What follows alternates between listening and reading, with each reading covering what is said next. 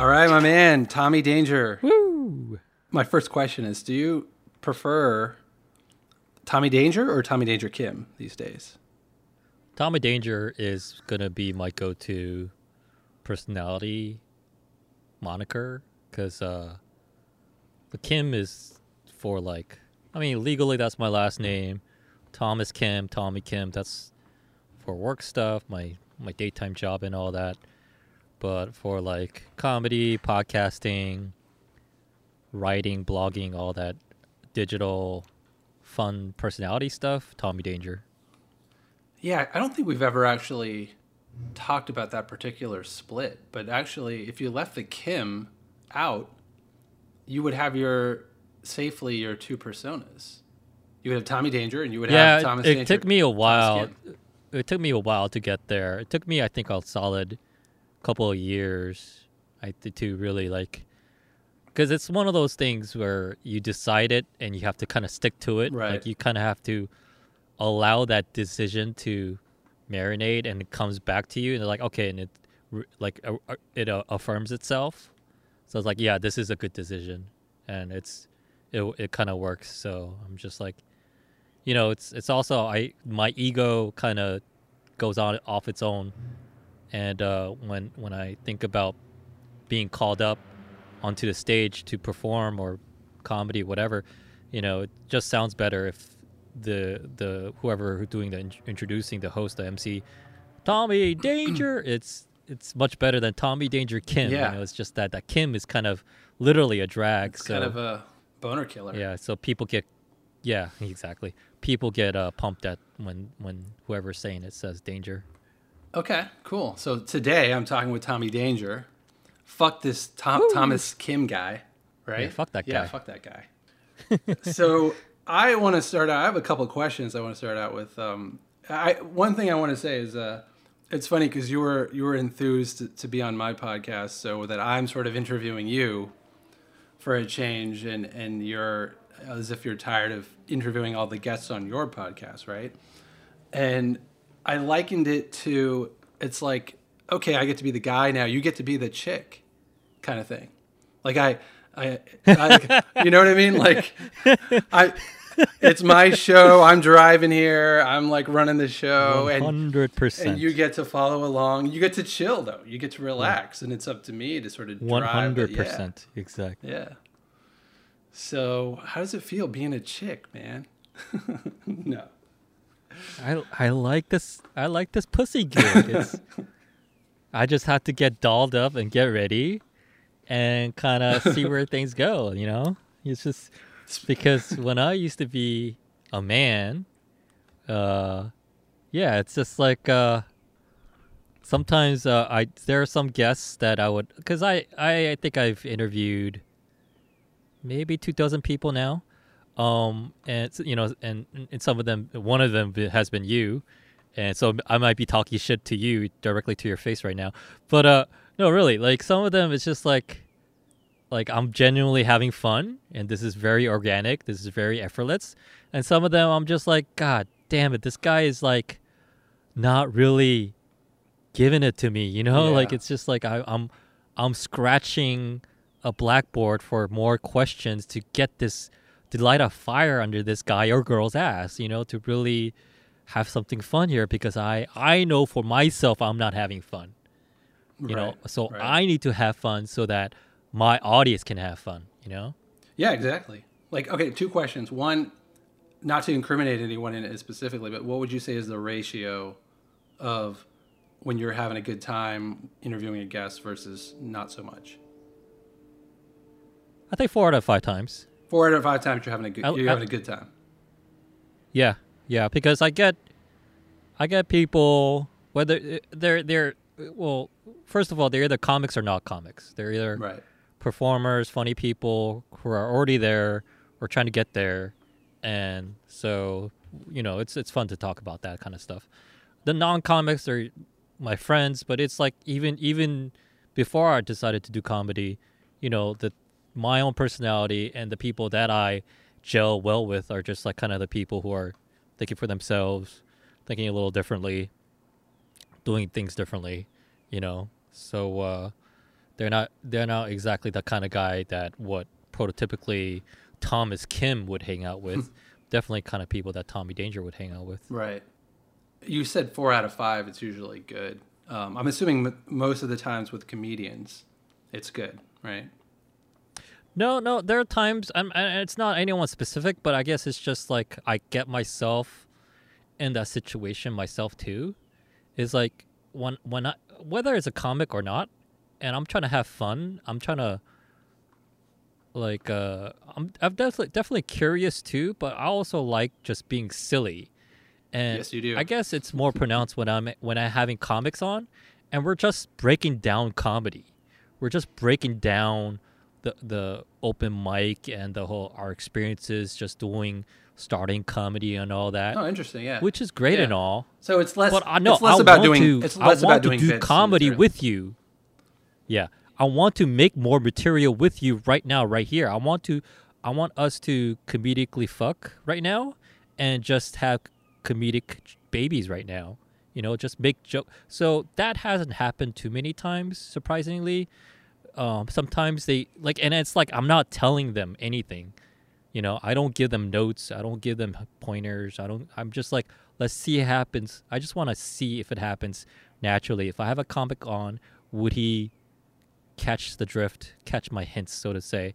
And sometimes they do, sometimes they don't. So So there's not a whole lot of pregame like discussion beforehand about no, like agenda no, or I'm expectations or. I don't really like I don't really like I don't really enjoy doing like pregame or You want to go It's keep because it it's like- spontaneous. yeah. It's just two people talking. Yeah. Basically two friends talking, really. Yeah. You know, even if it's someone that I don't know and it's the first time hanging out with them one on one, or I may have known of that person, or it's just literally I've had people on from introductions. A couple of them were comics, a couple of them were just entrepreneurs, and it's great. This one guy, he's shout out to him. His name is Summit Bose. He's a cool name, cool dude. He's got a chapstick company, chapstick product. It's called oh fuck, I'm blanking on his name, but I'll circle back to that.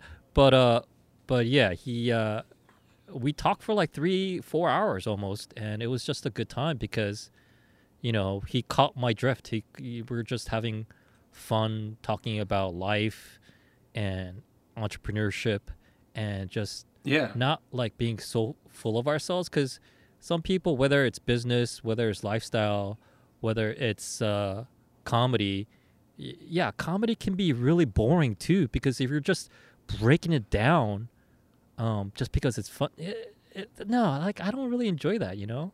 There's some people that I watch on interviews, and I'm studying them because like one person I really like to watch is Will Ferrell on interviews. Will Ferrell does not like talking about himself. Or are you talking about when he's or- he's the guest in an interview?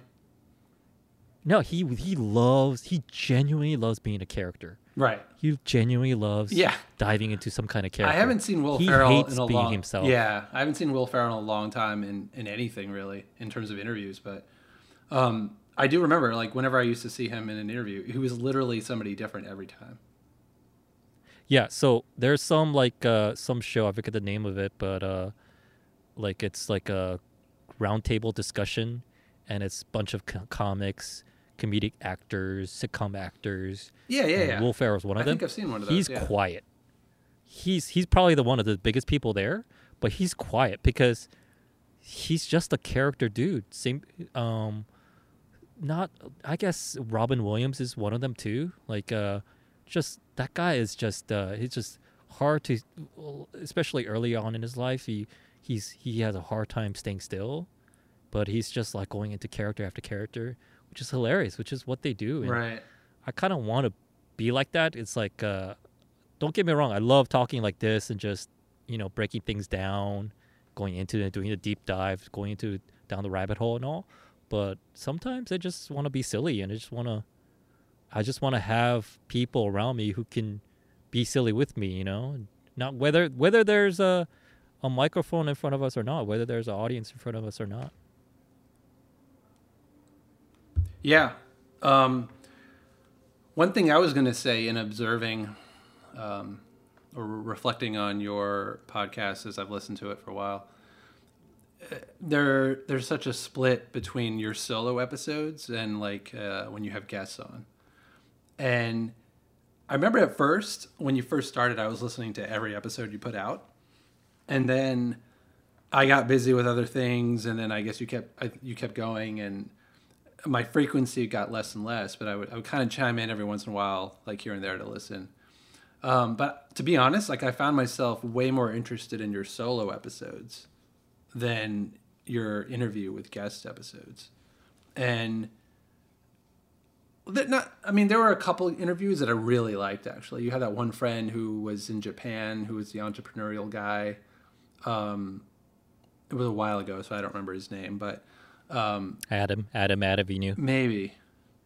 And I really enjoyed that one. I felt like I learned a little bit about Japanese and Korean culture and things, how things are over there. And as somebody who's interested in going to Japan, at least before COVID crisis and all this, but I was interested in going to Japan. I was like, I kind of gleaned a lot out of that one. He seemed like the kind of guy I'd want to meet and like network with.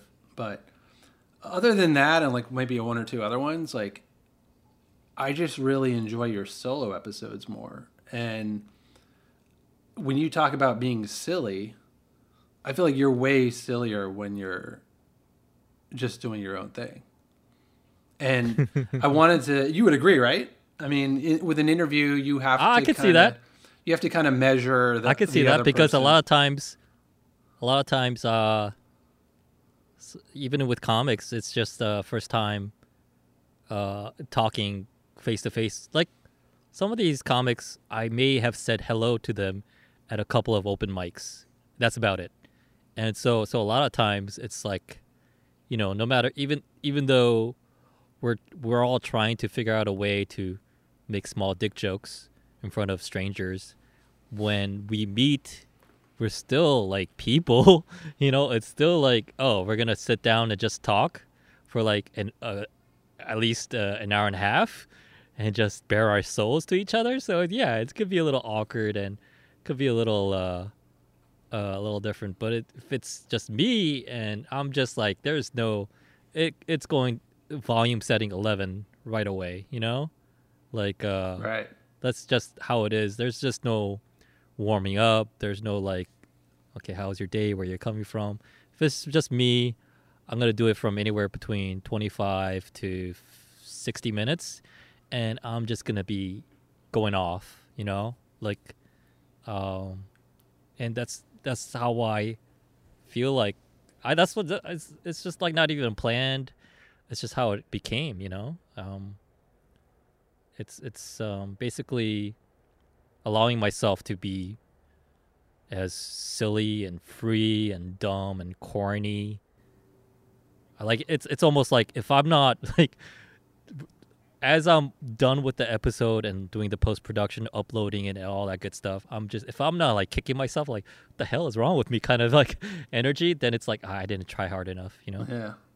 On the one hand, I'm thinking it's easier for you to do a solo episode in the same way that it's funny, like as we're talking about all this, doing a podcast with other people in an interview format, who's the interviewee, who's the interviewer, and also whether you do a solo episode or a interview episode in general. In my head, this whole time, I keep making these parallels to dating life, right? So it's kind of like single life, and especially in this time of quarantine, like being by yourself, right? Versus being with somebody else, right? And I see the parallels there, and the whole time I'm wondering, like, which is easier, or which is better? And obviously, these are like impossible questions to answer. It's like, how do you define better? You know, easier is kind of something that I think it's easier for you to define personally, like what you struggle with more, or what comes to you more naturally. But even that, maybe the thing that you struggle with more might be quote unquote better because it's more of a challenge to you, you know? So, and maybe that's something that you can refine more and get better at, and that might actually be more satisfying in the end. Do you find, this is kind of a two-part question, because there's actually one thing I've been kind of wondering about you. Yeah. I'll go ahead and answer that question now, because it was kind of a question I wanted to open up with, because this is the Introversion podcast. Yeah. you've always struck me as being kind of an ambivert. Like I can't really figure you out very easily to say, oh, you're an introvert or you're an extrovert. So if I were to ask you, how would you define yourself?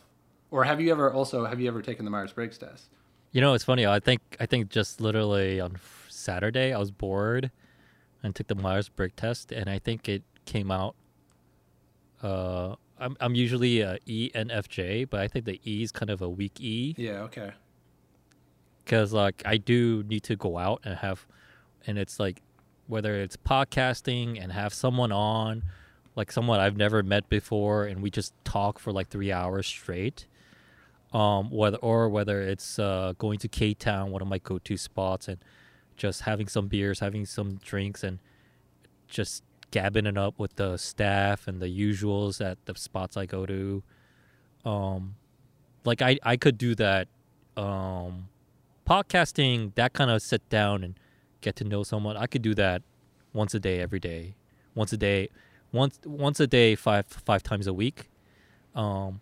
Going out, having party and all that, I could do that once a week, maybe, and that's about it. After that, I just kind of need to do my own thing, whether it's work, whether it's research, whether it's read, whether it's just doing chores. I just need, like, I can't stand. I literally physically I can't stand someone being in my face, even though if there might be my parents, they might be my nieces and nephews, or when I was with my others, ex. right? Yeah, exactly. I can't stand someone just being in my space, just like there, just like no, I can't do this. I'm it's a good and a bad thing. I don't think it's really a better thing. It's just like now I'm kind of in my flow of my lifestyle right now, and this is gonna continue throughout my 40s. We'll see. Maybe a few years from now, maybe I will have a partner in my life, and we'll may or may not be living together. But even then, like just like how I said it right now, like I'm not sure if I can even live with someone right now. Yeah. Like I kind of need to do my own thing at my own speed, and I don't want to be I don't want to be held accountable. If I feel like taking a 3-hour nap in the middle of the day, Right. I'm gonna do it. I'm already gonna kick myself in the ass anyways. I don't need someone to be in my face like, you took a 3-hour nap in the middle of the day. What's wrong with you? I don't need that. I don't need that. Right. I'm already gonna be my own harsh critic. I don't need someone else to be like giving me a side eye. As far as extrovert or introverted goes, it goes either way. I could be extremely extroverted. I love when strangers like just make observations. In like the other day, I was at the grocery store and we're just commenting on paper towels. Someone made a comment, and I was like, yeah, like I love it when people make observations to me when I'm a stranger. And also on the complete other side of spectrum, I need to just stay home sometimes and just do my own thing for like a few days, and not even like Zoom with someone. It's just like, oh, there's way too much. I need to pump the brakes here and just kind of like do my own thing. Yeah. Okay. Yeah, that actually is right in line with what I thought of you, because the fact that you're like a weak E, that makes sense to me, because like I'm definitely introverted. I mean, I have introversion.com for God's sake. But you seem more extroverted than me, but I see a lot of introverted tendencies in you. So I guess what you described, that makes sense. Yeah, like one thing I've been wondering about is during this whole lockdown quarantine thing, thinking about myself, but also people in general, like whether people are better off being together in a like relationship versus being single during this time. And I think obviously this is a highly individualistic thing, but I don't know. It's really interesting that you introduced me, in case whoever we talk about this every time we do a podcast episode together. But for anybody who hasn't heard this yet, you're the one who introduced me to MGTOW about a little over a year ago. And woo, MGTOW, yeah. And it's really funny because it's almost like it was the best time ever for me to have discovered that. Yeah. Especially leading into quarantine, COVID crisis right now. Because if I didn't have MGTOW principles, like if I didn't spend the last year absorbing these things, I think there'd be a big part of me that would be like yearning to be with somebody. Like, oh man, I wish I had a girlfriend right now. Oh, I wish I, you know, just her and me against the world, right? Like we'd be like a team and we'd take care of each other and we'd have a good time and laugh and enjoy this time. And that was like the old me. The awakened me post MGTOW is really so sober about things that I could sit here and go down the list of everybody I've dated, you know, in the last 15, 20 years, whatever. And I picture a lot of them in my apartment here with me. And it's not a pretty picture. You know? What I see is I just visualize it, right? And it's like I kind of like what you were saying. It's like I see a lot of nagging, you know? I see a lot of like I can guarantee you this would happen where I would be at my desk in my office like working on something, right? And you probably know how I am, like, and kind of what you were describing for yourself as well. When I get in the zone and I'm working on something, I might sit there for 6-7 hours straight, you know? I mean, get up for breaks here and there, but like the deeper and deeper I go, the better it gets. And if there were any interruption to that, you know, if I had a girlfriend, it's like, why are you spending so much time on the computer? Like, you're not even making money with that, or it's not a client. You don't have to be there. Why don't you come over on the couch and let's hang out and watch Harry Potter or something? You know, it's like, I know that would be the case because that was the case in the past, but like with very small doses. If we're talking about 24/7 lockdown with somebody, you know, that's pretty extreme. But what do you think about, I mean, obviously we're both in the same boat, like two single guys during quarantine. Are you, I guess there's a couple different ways I can ask this question. One thing I was wondering about is how, if you still consider yourself MGTOW, and is that important to you at all, or do you see yourself veering away from that? And also, how are you doing in terms of your heart and your mind during quarantine? Like, do you feel lonely, or do you have these yearnings where you do want to be with somebody more so than just cherishing your alone time and the productivity? Well, let's I just want to be clear about a few things. One, I think groups of thinking or certain subreddits like MGTOW, the Red Pill, and then they have their adjacent groups like men's right activists and all that. Let's just like put that out there and put that on the side. I think for me it's getting whatever there is, getting the best out of it, Rollo Tomasi and all that stuff. And I've put it in kind of like, if you have a computer, you have an operating system. Those are passive softwares running in the background now.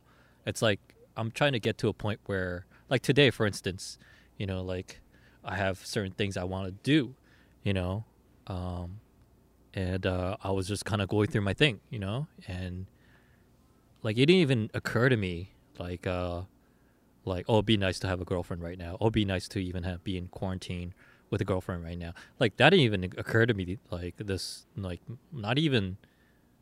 I think even in this whole quarantine, I didn't even think about that. I'm just like, okay, how could I get out of this whole quarantine and be the fucking man? You know, like I am. Yeah.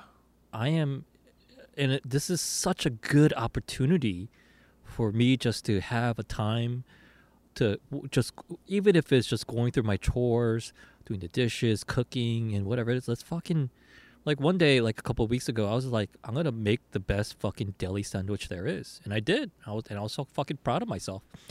And it's these like little fun things that you just have to invent for yourself. So it's like even beyond, there's like, it was so funny how you set that up for me, because like that's so far from me now. Like it's like, oh, it'd be so nice to be with someone and right. to be a team. Like that's so far from me. That's so distant from me right now. Yeah. My parents, whenever they would come over, they would kind of poke at my side, and like I'm just like, oh my goodness, it's just like that's just so. And as naturally my ego kicks in, I'm just like, oh, you peasants, you don't know what you normies, you don't know what you're talking about. You're so blue pill. You're so like, it's still in the matrix. Yeah, I'm outside of it now. You know. Right. But it is because it's like and even how I framed it before, like maybe I'm turning 40 in a couple of months, so I'll be joining you in the 40s club soon. Yep. And I was thinking at the earliest, maybe when I'm 45, I'll have an actual girlfriend partner who I can. And I'm not saying that I'm going to be living with her. I'm not saying that we're going to get married. Definitely, I'm not going to get married. But it's like it's not like I want to just like be a man slut. No, that could be cool too. But no, it's like, no, I have a lot of things I want to do in the next 5 years. I feel like the next 5 years for me particularly is going to be fucking amazing because just in terms of business and fun stuff and comedy, podcasting, all the things I want to get done, So I'm not gonna have that much time to literally be hand-holding someone. Yeah. And just the time and the drama, and yeah, it's a lot of work just to be with someone. I remember listening to the biography of Elon Musk that came out a couple years ago, and I think it was from that book, or maybe it was from an article, but one of the things that Elon Musk kind of threw out there was like, what is the minimum amount of time you need to put into a partnership and a relationship? Is it 10 hours? Can I just put 10 hours into a relationship and that's good? That's good enough? Is that 10 hours a week? That's what he was saying. That's so romantic of him, right? What's yeah, the bare that's minimum? So Elon Musk, because he's quantifying Right. everything. It's like, to him, it's just like a spaceship engineering problem. But that's kind of like, I'm not crazy about Elon Musk. I do enjoy seeing what he's doing, and also how he lives and how he does his fun things too, his personal things too. But I love how just filterless he is. It's like, just is it just 10 hours? Is 10 hours enough a week? Right. Because the man is like literally trying to change and save the world. So he definitely wants to figure things out in a very pragmatic way. But it was kind of fun and silly too to read that.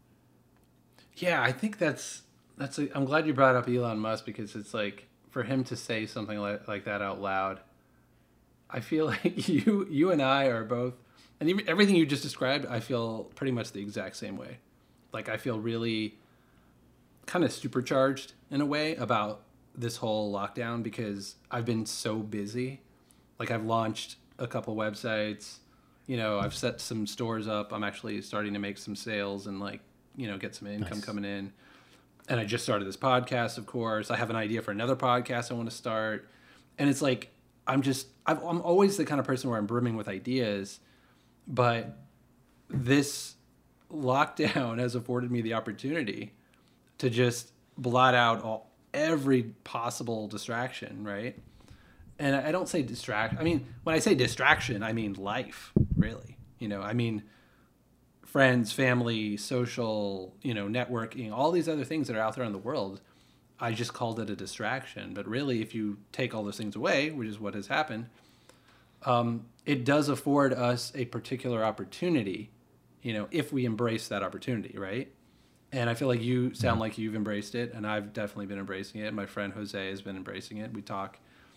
We get amped up, like talking about our projects and what we're excited about. But yeah, I feel like you probably feel similarly to how I do about this, in the sense of like, in that Elon Musk kind of way. It's like, it's really hard for me to picture being back in a relationship. One, because I don't really have that longing for it anymore. Like you described as well. Like, it's in our rear view mirror, and once you kind of eliminate that, you start looking at what's on the table, right? Like, what is life really going to be about? If it's not about marriage and kids, what's it going to be about? And then, you're a fan of Gary Vee, right? I mean, I heard your Kermit. I heard your uh, Kermit the other day. Your Kermit Gary Vee. my impression of Kermit impersonating Gary Vee. Uh, Thank you. It warms my heart that you bring that up. yeah. But one thing he said a while ago that stuck out to me, and he's a guy where I don't really listen to him that much anymore because I feel like I've heard it all. But one thing that really stood out to me before, he made this point that, okay, so I'm just going to touch on this really briefly, but us leaving religion, us leaving the church, I feel like I wasted so much time in Christianity, right? So one of the things I've had to deal with in coming out of religion is this feeling of I'm behind, right? And I always felt in my mid 30s and now in 40s, I felt this sense of, oh, I got to catch up. I got to make up for lost time. I wasted my 20s and so much of my life in the church that I feel there's so much more that I want to do, but now I'm 15, 20 years less, right? But one thing that Gary Vee said that stood out to me was like, no, you actually have plenty of time. You don't have to get everything done in terms of your goals and your aspirations in like 1 year or 2 years or even 5 or 10 years, And when I started thinking about people like Samuel Jackson and like all these actors and performers and people who made it big after they were in their 40s and 50s, And I was like, yeah, I think what's really important right now is having having clarity, having a plan, being in touch with your desires and kind of crafting and planning your lifestyle, right? To be achieving the things you want to achieve and doing what you want to do with your time on this planet, right? And I feel like you and I are both, because we've put so much behind us, right? We're able to focus on what we want to do with the time that's left. And assuming neither of us dies of COVID in the next 5 months, which I think is a pretty safe assumption, there's plenty of time, right, for us to do what we want to do. Even if we've blown like 15, 20 years believing in a false religion or whatever, right? A couple of things. Excellent observations. This is very juicy. I'm a little bit more leaning towards to Jesus Christ as my Lord and Savior. No, All of God's children said, "Praise the Lord." I'm a little bit leaning Now. towards if it wasn't one thing, it was another because I think everyone is a fanatic of something, whether you go to an organized institutional religious place of worship or not.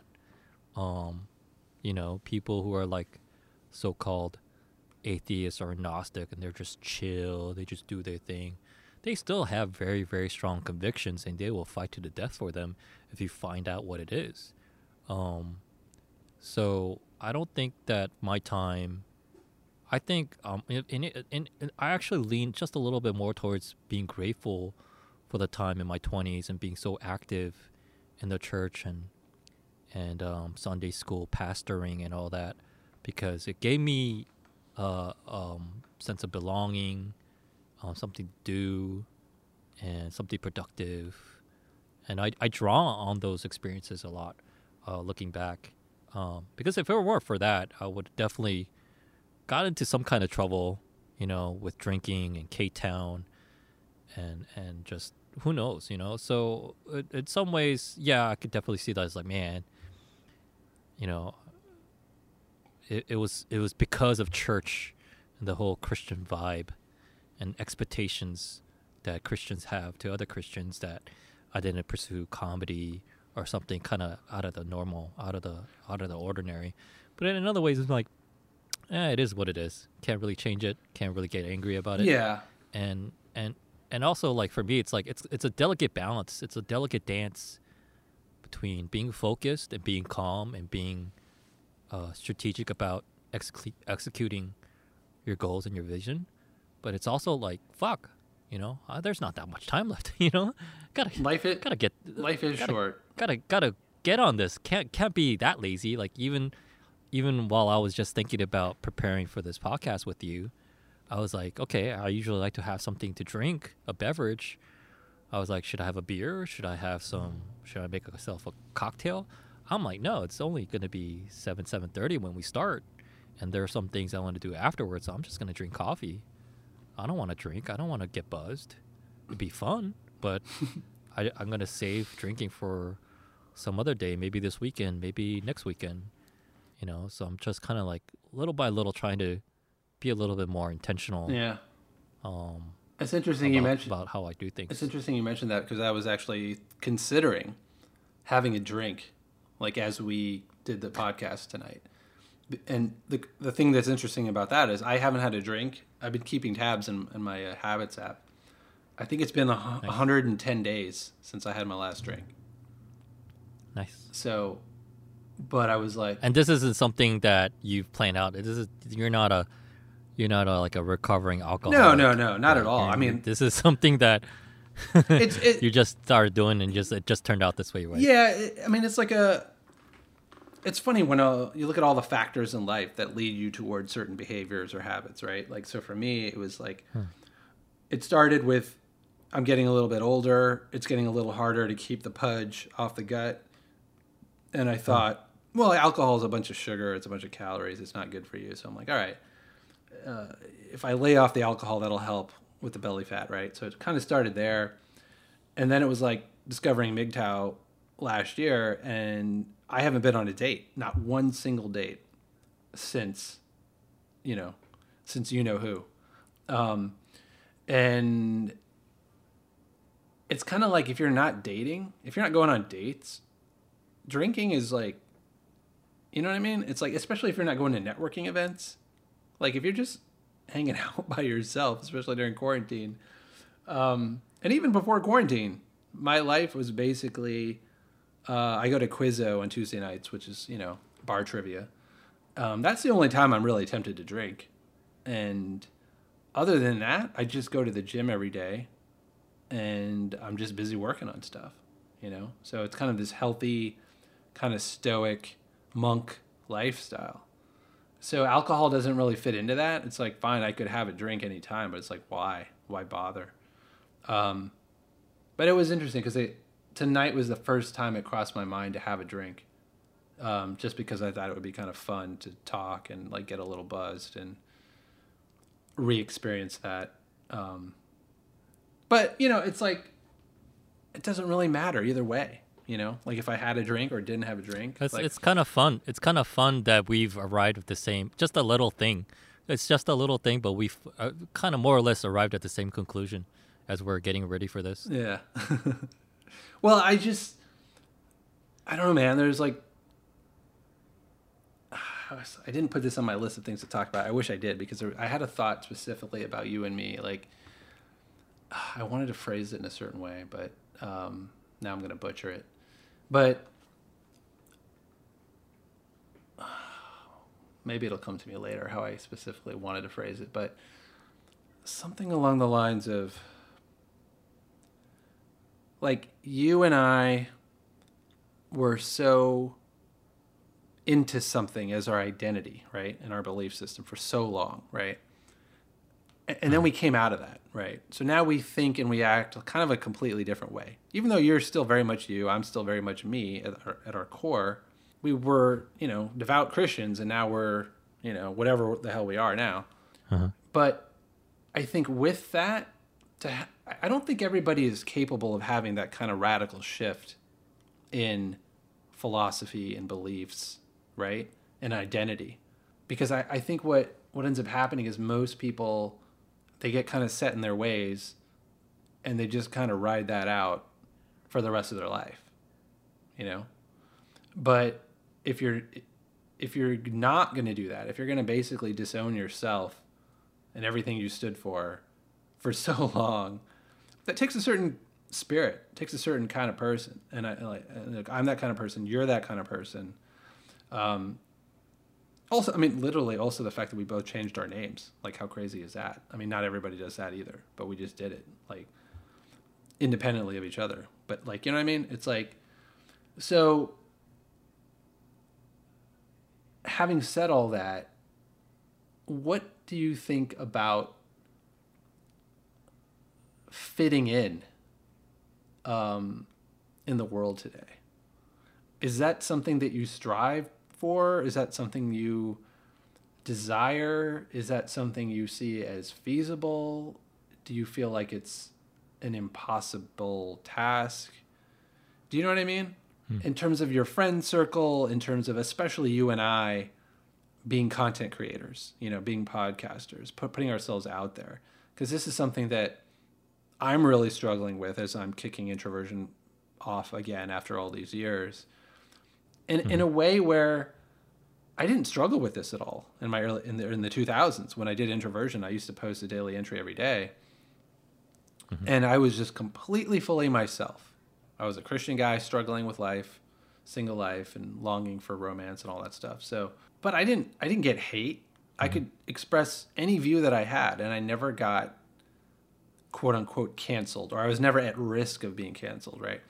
So fast forwarding now to 2020, I feel like, I don't know, like I feel like I have to watch out what I say, because if you say one wrong thing, it's like you're out. You're done, right? You know all about J.K. Rowling, right? Yeah. Yeah.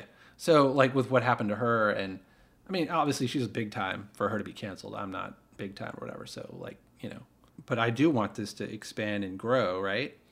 And I find it, I don't want to say this is, like, my primary struggle these days, but it's definitely at the forefront of my thoughts, where I'm, like, trying to find my place and my voice in the world, right?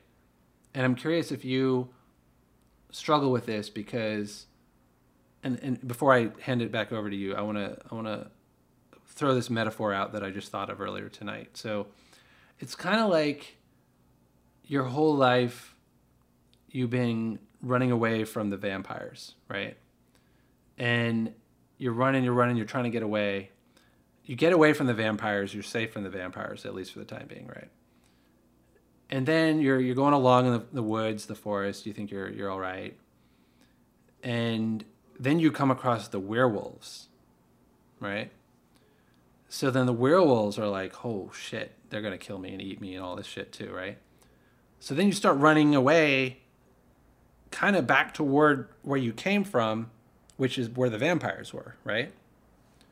And in the moment you turn away from the werewolves, thinking, oh, they're the immediate danger. I got to run away in this other direction, right? And as you're running away in that other direction, you realize, oh shit, I'm running toward the vampires, right? So I use that as a metaphor because that's kind of how I feel these days, is that, like, this whole Christian right conservative thing, that's not me. But at the same time, I'm not a leftist, woke dude. Because you can't even say dude, because that's like a toxic masculinity or whatever. So, you know what I mean? It's like, so I find myself running away from the vampires and the werewolves, so to speak. And I don't know where that leaves me, right? Because I don't belong, I'm going to get murdered by the vampires or murdered by the werewolves. I don't really belong in either. You know what I mean? Does any of that make sense to you? Or do you feel that? Like, do you feel similarly? I'm listening, and I'm also like, just the there's like, if I was a cartoon right now, there's like fumes coming out of my head because I'm thinking really hard. I think it, like, to see it as vampires and werewolves, and you're just trying to escape one, but then you end up just going towards the other, and if you feel trapped, you feel like bounded, you feel like you don't have any options, or you're in a place with very few options, and not many of them seem good. I think it's you gotta, like, add another dimension to it. I think as far as, like, politics go, and the left and the right and liberals and conservative, I feel like I try to think of myself as, like, sometimes I describe myself as apolitical, or an observed, an informed apolitical person. But it's like, I'll read an article or two, but that's about it. And I'll have a take on things, but it's like, it's so easy. It's so alluring to be leaning one way or the other, And it's so easy to think that, they're out there to catch you. But it's like, kind of goes back to where we used to be when we used to go to church and we used to practice that kind of faith and that kind of belief, where it's like, I think it's think it comes down to that. There are some things within ourselves naturally, within all people actually naturally, there we just want to do the minimum just to get by. But I think we have to really break out of that and go beyond that, put that extra effort, which is extremely difficult, put that extreme self-responsibility and go beyond that. I think that and when it comes to fitting in, Wait. I don't really think too When much you about said fitting when in. you said doing the minimum, what did you mean by that? Whether you see it as just having a job, trying to be happy with your job, whether it's just having a significant other, maybe start a family, So like a status Just- quo, just- like a status quo life. just status quo, just like, going along with, the blind leading the blind kind of thing, and you can even see yourself as an independent person who has their own business and whatever, and they're a content creator, they're an influencer, they're a writer, they're an actor, whatever it is. But there'll be probably a lot of things about you that you're just doing things for the sake of them without even thinking too much thought into it, I always come back to Oscar Wilde, and he has a lot of great one-liners. And one of the things I love to say is everything popular is wrong. You were just talking about fitting in and like going on dates and having a drink with a date and networking events and all these things. I'm just like, as I was listening to you, I was just like, yeah, I don't want to do any of those things anymore. I never want to go to a networking party anymore, ever again. I never want to be I think I'm done with dates with alcohol. I think if I'm going to go on a date with someone, it's just going to be a daytime, like once this whole quarantine thing is over, a daytime weekend walk with a cup of coffee, that's it. That's and it's a one time. It's gonna be like maybe an hour, just have coffee, and that's it. I'm gonna go back to that. I used to do that for a little bit, but I'm not gonna have drinks. I'm not gonna have dinner. I'm not gonna have meals with the people. So basically, you'd on just a be dating app you'd or- be spending time with a new person, getting to know each other, and not basically spending any money. You just yeah. And also not being carried by the fun of being drunk yeah, with someone you just met right. to like create sexual tension. Oh yeah, totally. So yeah, as fun as it is, and also for me, it's just like I would love to go to parties or K-Town on a Friday, Saturday night. But I think I'm kind of done with that too. There was as cheesy as it sounds, but I'm gonna quote Will Smith, the great and powerful Will Smith. But he got serious with this career when he realized like he needs to stop partying. He's like, I need to stop partying. I need to focus on my career because I want to be big. I was like, fuck, man. Like it stayed with me. I'm just like, yeah, I think I'm there. I think this whole quarantine thing is a good thing for me to realize that I'm kind of done with partying. It'd be kind of cool to hang out with friends, a couple of friends, and just hang out and have a few drinks. That's about it. It's like I'm not gonna go because I used to go to K-Town by myself on a Thursday, Friday night and just go to my spots and just have drinks with people and just get sloshed. But yeah, I think I want to be at a place where I can like let that go. It's like that's not me anymore.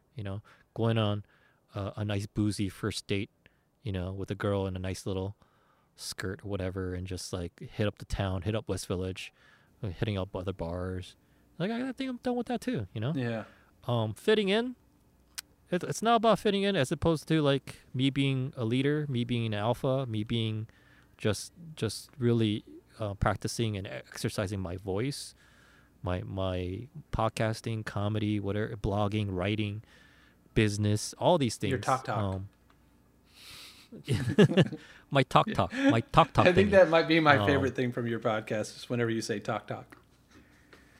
You know where I got that from is I don't know if I mentioned it, but I was a big fan of Tim Ferriss's podcast when he first started that, and I don't think he gets enough credit because he is definitely one of the first big people to make a podcast, make a thing as a podcast a big thing. Okay. And he would have his I forget Kevin Rose. Kevin Rose is his friend. Kevin Rose is a Silicon Valley entrepreneur. I think he I forget the company he made. But anyways, they're friends, and Kevin Rose would joke with Tim Ferriss saying like, you should call your podcast Tim Talk Talk. You know? And that stayed with me because that was fucking hilarious. Okay, all right. Tim Talk Talk. You should. But yeah. Still funnier when you say it. That. Yeah, I love this Talk thing because I want, like, I could totally, if I can make a decent living, if I can make a good living, just with having a podcast, just with having a show, and I could let go of comedy, I could let go of doing business. I mean, those could be on the side, but I could definitely make podcasting my main thing. And some people, some hardcore comics were like, "Oh, you don't love comedy enough." Then some business people are like, "Oh, you're not a true entrepreneur now." Fuck like, all that. No, it's we're all like stewards of opportunities. If there's an opportunity, yeah, you roll with it. You know, if you're happy, like, if you're happy doing something, go for it. And you know, if it's fruitful, yeah, we go where the opportunity is and how it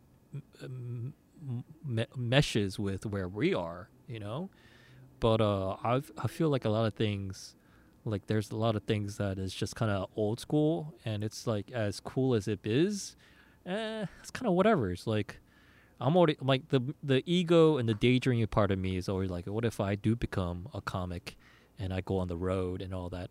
And I listen to, you know, I don't listen to a lot. I try to abstain myself because I don't want to like kind of like absorb other people's material.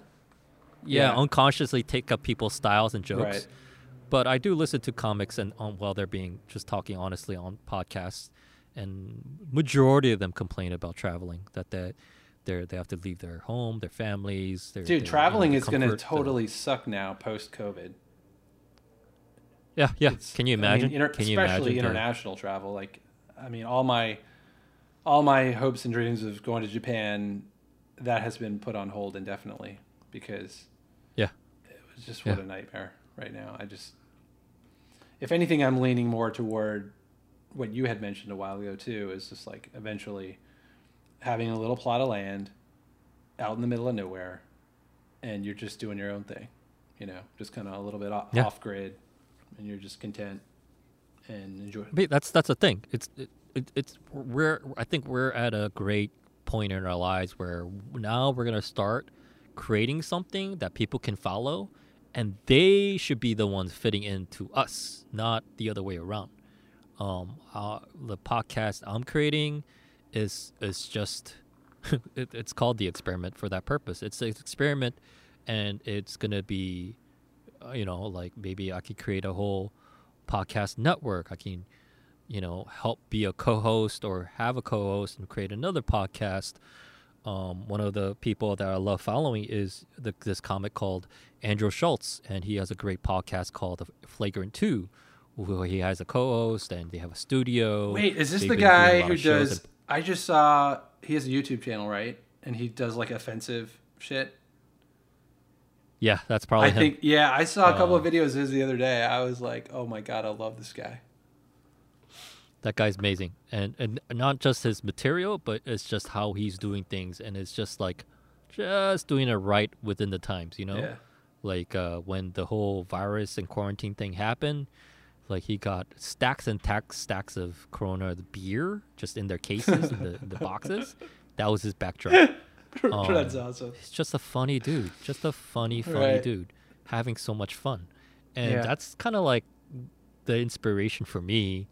Kind of like, I feel like Joe Rogan is kind of done for because now he just signed a huge licensing deal with Spotify. Yeah, I heard about like, that. Okay, now That's weird.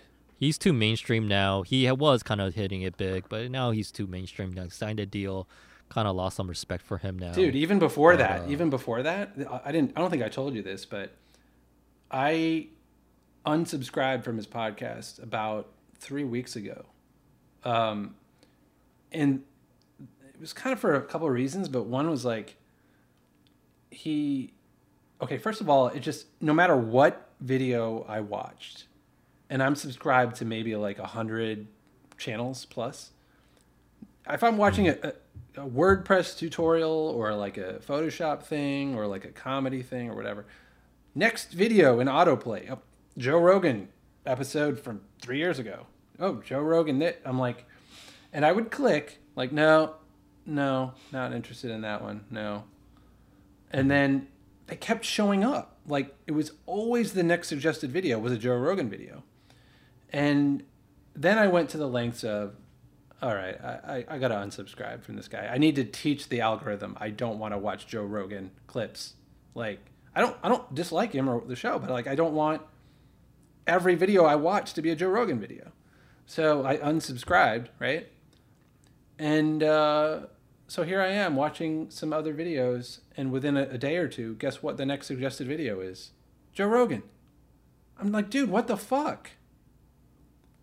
So I don't know. I was just, That's kind of strange. yeah, I was just really annoyed. But that whole kind of thing just makes me, you know, I'm kind of a skeptical, paranoid person in general. And I'm like, why is Joe Rogan getting pushed on me so hard? You know? And then I was, toward the end, when I was still listening to him, there were some things he was saying that I was kind of like not a big fan of. And he was basically doing this thing that bothers me where he's shaming anybody who does not embrace the correct narrative, you know, that spoon-fed to us from WHO and Fauci and CNN and all that. You know, he basically talking about anybody who doesn't wear a mask and doesn't lock down at home is basically the equivalent of like a tinfoil hat, you know, conspiracy theorist and all this kind of stuff. And he was just kind of like subtly throwing in those jabs and mocking in that way. And I'm like, dude, you know, I don't know about this. It just seemed like he started to feel a little bit like a corporate shill, you know, for big pharma. And it's funny how that happened. And I unsubscribed and I did all that like 3-4 weeks ago. And then I just heard about this a couple days ago, about this Spotify exclusive deal. And my first thought was like, man, they must be paying him a shit ton. But because otherwise I was like, why would he do that? And people could listen to him all over on every platform. He's already got it made, you know, like everybody listens to him on every platform. Why would he need to go exclusively to one? You know, I don't know. So that was kind of weird, but it was kind of weird for me to hear that after my experience that I just had a couple of weeks ago with all that. Yeah, that's good. I'm glad you're there too, because it's like anything that, whether you read, listen, whatever content, media, you know, you consume, garbage in, garbage out, you know, it affects you, you know? Yeah. And I feel like Rogan has gotten to a point where it's just like a band that's just gotten too good. You know, when you discovered a band early on, it's like, yo, this is shit. But now it's like they're just too much. You know, they're doing Pepsi commercials now. You know, Right. Then it's just like, oh, fuck these guys. You know, they're just too mainstream. You know, Right. It's that old classic joke, like, I used to follow them when they were blah blah blah. You know, something like that. Yeah. But that's where Rogan is, and it's is it unfortunate? I don't know. Is it natural? Yeah, it's kind of nature. He's talented, he's hardworking, he's entertaining, he's just controversial enough. So kudos to him, respect to him, get that bag. But I'm gonna be actively not be avoiding him from here on. That was a lot of double and triple negatives in that statement. I'm confused. Wait, so you are going to avoid him now? Yeah. Like you, I unsubscribed because you know, my podcast list got unsubscribed, unfollowed to his podcast. On all social media, I think I was following his Instagram. I'm not going to be following that. It's kind of sad because I called my podcast Tommy Danger Experiment. Sounds similar to Joe Rogan Experience because as an homage and respect out of his work. But yeah, it's just like, okay, he's kind of too big now. I kind of don't want to be such a fan of his when now he's too big.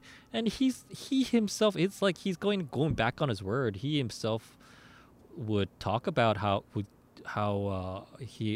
independent he is and how he hates networks Spotify is becoming a network now that they got him. This is a big first step for them to become a network, just like Netflix is a network. They are run by suits. They are run by accountants, kind of like what I do in my daytime job. They're just looking at the numbers and doing whatever it takes to get those numbers to look good. Yeah. So that I wouldn't be surprised if Rogan gets pissed off at the relationship he has with Spotify. Yeah, we'll see. We'll see. I mean, you and I will be watching from a distance to see how it all plays out, but I'm curious what happens there. Yeah, me too. So one thing I wanted to bring up was with you of all people, because you're Tommy Danger. I wanted to talk about this, just the term danger. Okay. So when you consider everything going on in the world these days, I feel like it's actually like a nice single word of addressing the whole pandemic and how people are responding to it.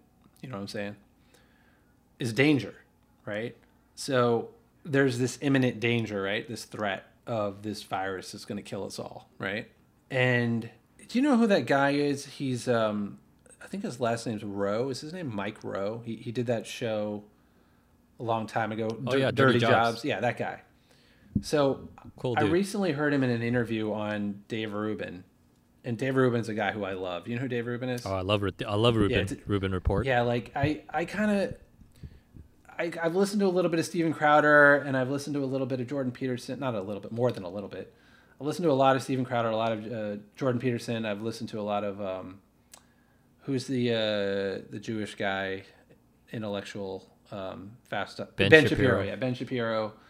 I listen to a lot of those guys, but I feel like, and obviously, you're not going to meet somebody who you agree with on everything 100% of the time. This is not going to happen. But I feel like Dave Rubin is probably the guy who I see most eye to eye with on just about everything. And I think it's because the way he thinks, and it's not about the issue. It's not about, are you pro-life or pro-choice? It's not about, are you this or that? It's more about how he approaches things and how he thinks about things. That's why I like him so much. That's why I respect him so much. But anyway, the comment, I'm not bringing that up about him. But so he had this guy, Mike Rowe, on, and he was talking about risk. And one thing he said was talking about how risk is highly personal. And I thought that was a really good point to make. And the problem is with how we're addressing this whole thing now is all these people are taking the personal out of it, right? Like if I want to go risk my life, that's my choice to go risk my life, right? If I want to go skydive, or if I want to wear a motorcycle, or if I want to wear a helmet or not, right? These are all personal choices that people make, right? And we live in a so-called free society where people are free to risk their own lives and do whatever the hell they want. Obviously, with that whole Jackass show several years ago, people made just idiotic decisions and glorified making idiotic decisions. But look, if you're into that sort of thing, like I'm not, but there's people who are into doing that kind of thing, and there's people into watching that kind of thing. Fine. Knock yourselves out, literally. But the problem, as I see it with this whole pandemic thing, is that because one person is afraid, we all have to be afraid and act in accordance with the person who is the most afraid. You know what I'm saying?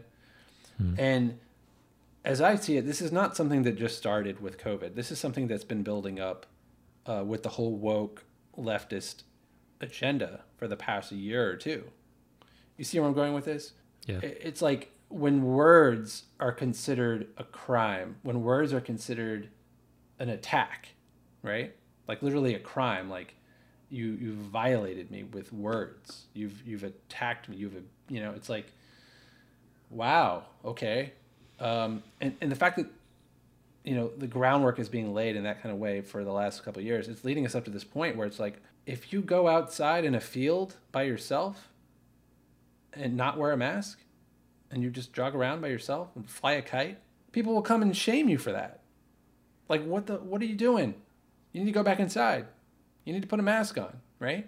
All of this stuff. It's like, look, if you want to wear a mask If you want to stay locked up in your home for the rest of your life, you will not get a single protest from me. You are welcome to do that. It's your life. You can do as you please. If that is your threshold, the level of danger that you perceive out there in the world, right? That's fine for you. You do that. But I don't have that level of perceived danger out there in the world. You follow me? And I know a lot of people also don't. But this goes back to my point of like risk and danger levels. It's all perception. It's all personal. It's highly personal. And I think that's a big part of the problem of what's going on now. Like I've kind of stopped following COVID news and all this stuff. Like I just get little updates here and there, but I'm kind of over it. To me, it's like, are we still talking about this? You know, in the sense of the disease. You know, the things that I'm more interested in talking about are like, can we get on with our lives now? What can we do now? Can we do this? Can we do that? That's really what the debate is more about for me at this point. You know, and what kind of legislations are being passed and how are our freedoms being impeded and all these kind of things. But in terms of the disease itself, I feel like we've been at this for a few months and there's enough data out there that shows, all right, it's highly contagious. It really kills old people and people with pre-existing conditions, right? The only newsworthy thing that I find interesting now is for people who have tested positive, which is like 99% of the people who have tested positive and not died, I want to know what's going on with them. You know what I'm saying? Good point. So like long-term effects, I've heard. There's not enough stories. There's not enough media on them. Yeah. So as I see it, aren't the numbers obvious at this point? If 99% of people who test positive are living, we know, okay, this disease is not going to kill us all. It's not going to wipe out the human race. That's like obvious. Anybody who would disagree with me on that, you're literally, you don't understand basic math of the number 99 and the number 1, you know, out of 100. Like it's not even debatable. So it's not going to wipe out the human race. It's not going to kill us all. But what are the ramifications of people who do test positive? And I get it that that's early. You know, is this going to lead to other complications? Is this going to lead to other, you know, all these people who have been asymptomatic, are symptoms going to start showing up a year or two down the road, 5 years down the road, right? It's something for us to think about, but at the same time, it still goes back to the level of danger and risk, right? Because it's like, what about wearing Bluetooth headphones? What about using a cell phone all day? What about staring at a computer monitor all day? What about 5G? 5G, dude, any of these things. We don't know the long-term effects. That's the thing. I think social media has exponentially elevated fear and fear of danger, fear of risk, fear of whatever it is. I think it just made us into such easily intimidated creatures. I think before social media, I mean, we're already there. I mean, you and I can just think about all the things that the world was so afraid of, you know, whether when cell phones first became a thing, when 1G, you know, with like people are like, oh, don't use cell phones, it's gonna cause brain tumors, and that was such a news media thing for like a couple of years, and then you know like they thought Y2K would be the end of us. Y2K was such a big thing. I remember when I was a kid. Stupid now in retrospect. And yeah. I remember in like late 80s, early 90s, Japanese cars were becoming such a big thing. And then there was Japan's little brother, Korea, with Hyundai and things like that. And it's just like, oh, these Asian companies are going to take over. And, you know, we have to learn Japanese, we have to learn Korean. And it was such an overblown thing. And we're always like afraid of the wrong thing, where the fear is way too big. Yep. And the fear is usually on the wrong thing. Yep. As much as we have a natural inclination to understand what's going on with this world and understand the world that we're living in, why things are happening the way they are, but it's just like so frustrating too to be level-headed about things. I was just listening to podcasts or something where, you know, people who are on ventilators, now they're in a much worse position as if they didn't have ventilators, you know, because I think something about you relying on them and just being so I don't know what it is, but Yeah. the conclusion of it was that the cure was worse than the disease. Right. I've heard about that. So, and it's, I'd like to remind myself, you know, a lot of people, it's not a good thing, it's not a bad thing, it's not a moral issue, and it's not about my ego or where I fit into this. Right. A lot of people will react emotionally, will not take responsibility for themselves and their families. There are a lot of people who would rather be on unemployment than work a full-time job. There are a lot of people who, you know, as much as we like to make caricatures and make parodies of these people who are like, you know, COVID's not over yet, stay home, social distancing, and collect unemployment and order from Grubhub all day long and just be a fat slob. We can make fun of these people, but it's like, what's that doing to me? You know, that's not good for me to internally, even just internally make fun of them. Is that good for my soul? Is that good for my own growth? Right. No, it's not. Right. So it's like, None of this is good for you anybody. kind of have to like, yeah, just putting blame on things, you know, it doesn't.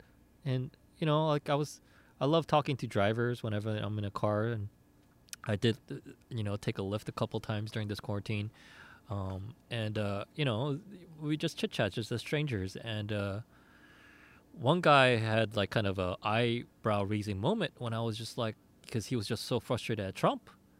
I'm just like, bro, like you have to understand his thing, like. He's just a shit talker. You understand what that means? Right. He's a shit talker. Right. He just loves talking shit. Yeah. That's his whole thing, even before he became president. So you can't let that get to you because he just loves talking shit. Yeah. And when I broke it down to him like that, he's like, "Oh wow, that's interesting." I don't know. It's a good way of putting it, but I've been thinking about like how to deal with people who I might even write a whole essay on this on Medium about how to deal with people with Trump derangement syndrome, because this shit is just off the hook, man. It's like, I guarantee you, if you have a room, like put 10 people in a room who love Trump and 10 people in a room who hate Trump, and give them like a group team problem solving exercise, the people on the right will win. Like majority of the time, like 7-game series, they'll win that series. The Trump lovers. The people will on win. the left who hate Trump, they just don't know how to take. Well, because they'll be so overcome by emotions, they won't be able to think straight. Totally. I don't have data in front of me on that. I don't have research in front of that. But just my observation is just. No, I think that's probably pretty spot on. I think that's probably what happened. They're quick trigger the Karens of the world. Quick trigger to complain.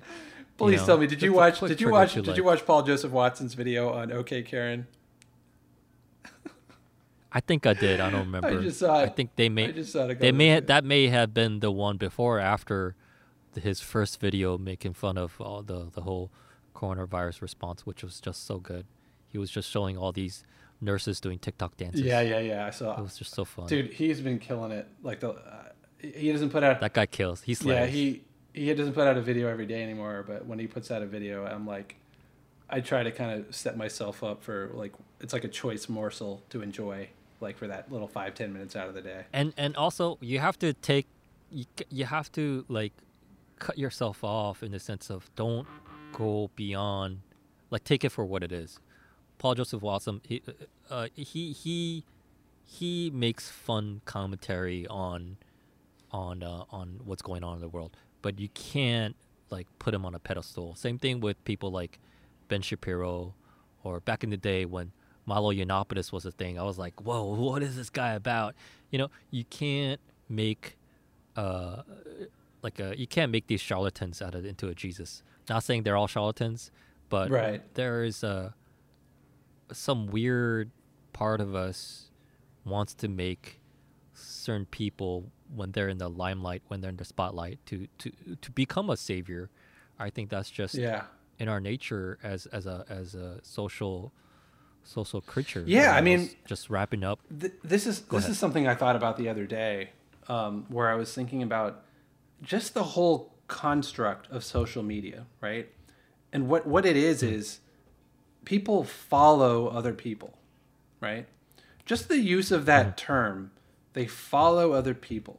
Somebody has 1 million followers. They have 500,000 followers. They have 4 million followers. Oh, you only have 10 followers? Oh, you're nothing. Nobody cares what you think. Oh, this celebrity over here who hasn't tweeted once, they have 20 million followers. Like, but on so many levels here, it kind of alludes to this fact of like the kind of culture we've cultivated literally over the last 10, 15 years is one of people not necessarily thinking for themselves, but they look up to, like you and I, you said Jesus, right? So you and I know what that's like to have had Jesus in our lives, our whole lives, and then to leave that behind. But we know the instinct, the impulse, you know, we know that impulse to want to trust and count on somebody who's bigger than us, better than us, smarter than us, wiser than us.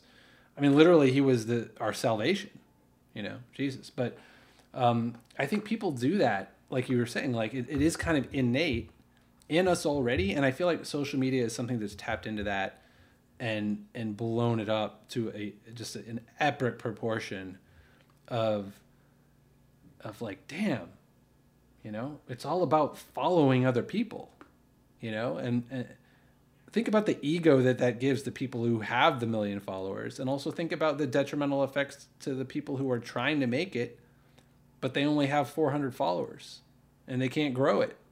You know, it's like, I'm stuck, you know, but like the whole thing, whether you're the person following or you're a person looking to be followed, the whole system, it's all kind of fucked up when you think about it.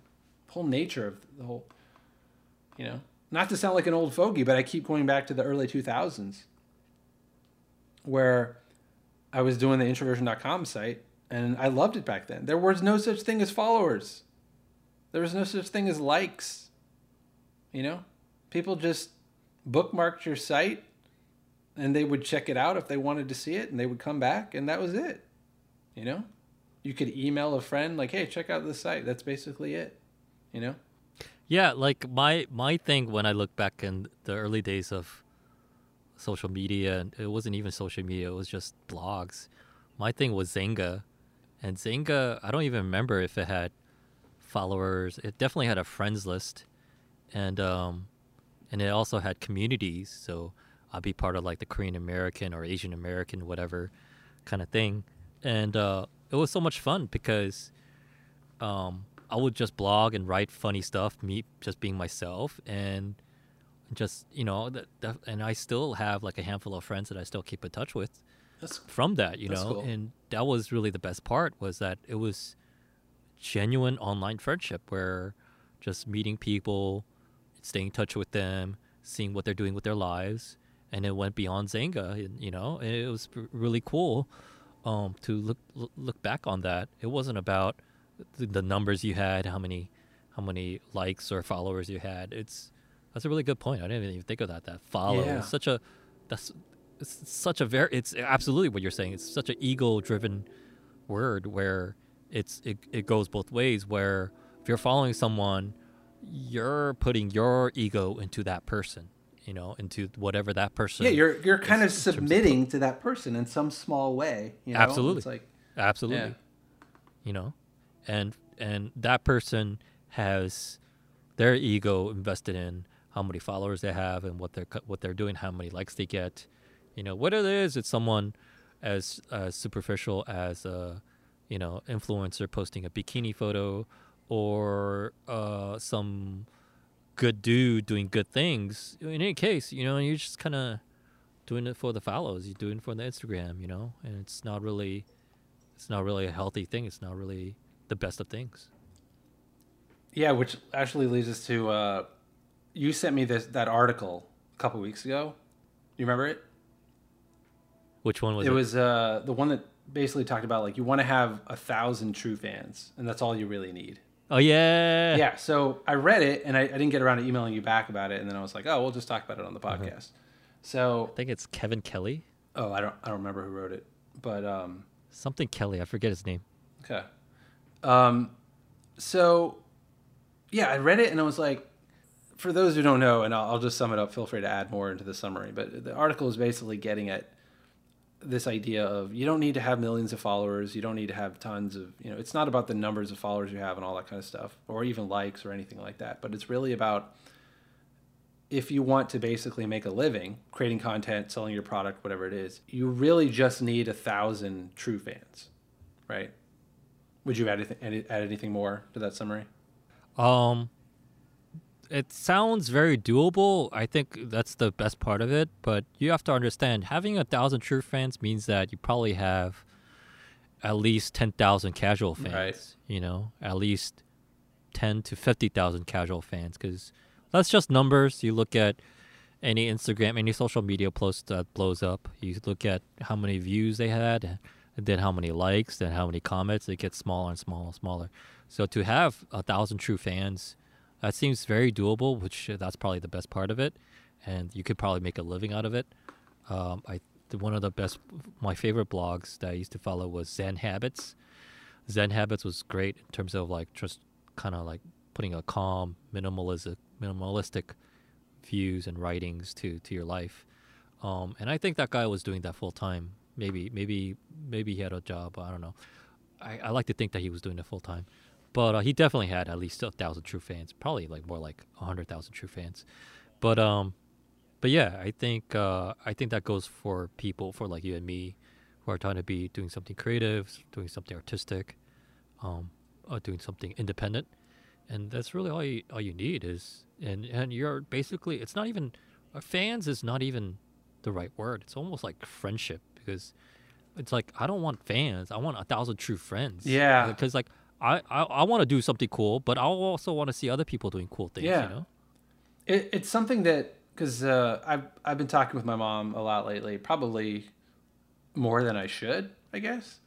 But probably like how you feel about seeing your parents so often these days. It's like it's good, but But anyway, I was telling my mom the other day what I'm doing and why I'm doing it. Whether it's the Introversion Podcast, whether it's, Confusianity, whether it's Skiller Moves, whether it's, Popkatsu. It's like, this is all stuff that's me, and it's all stuff that I enjoy, and it's all various forms of me putting my true self out there in the world, right?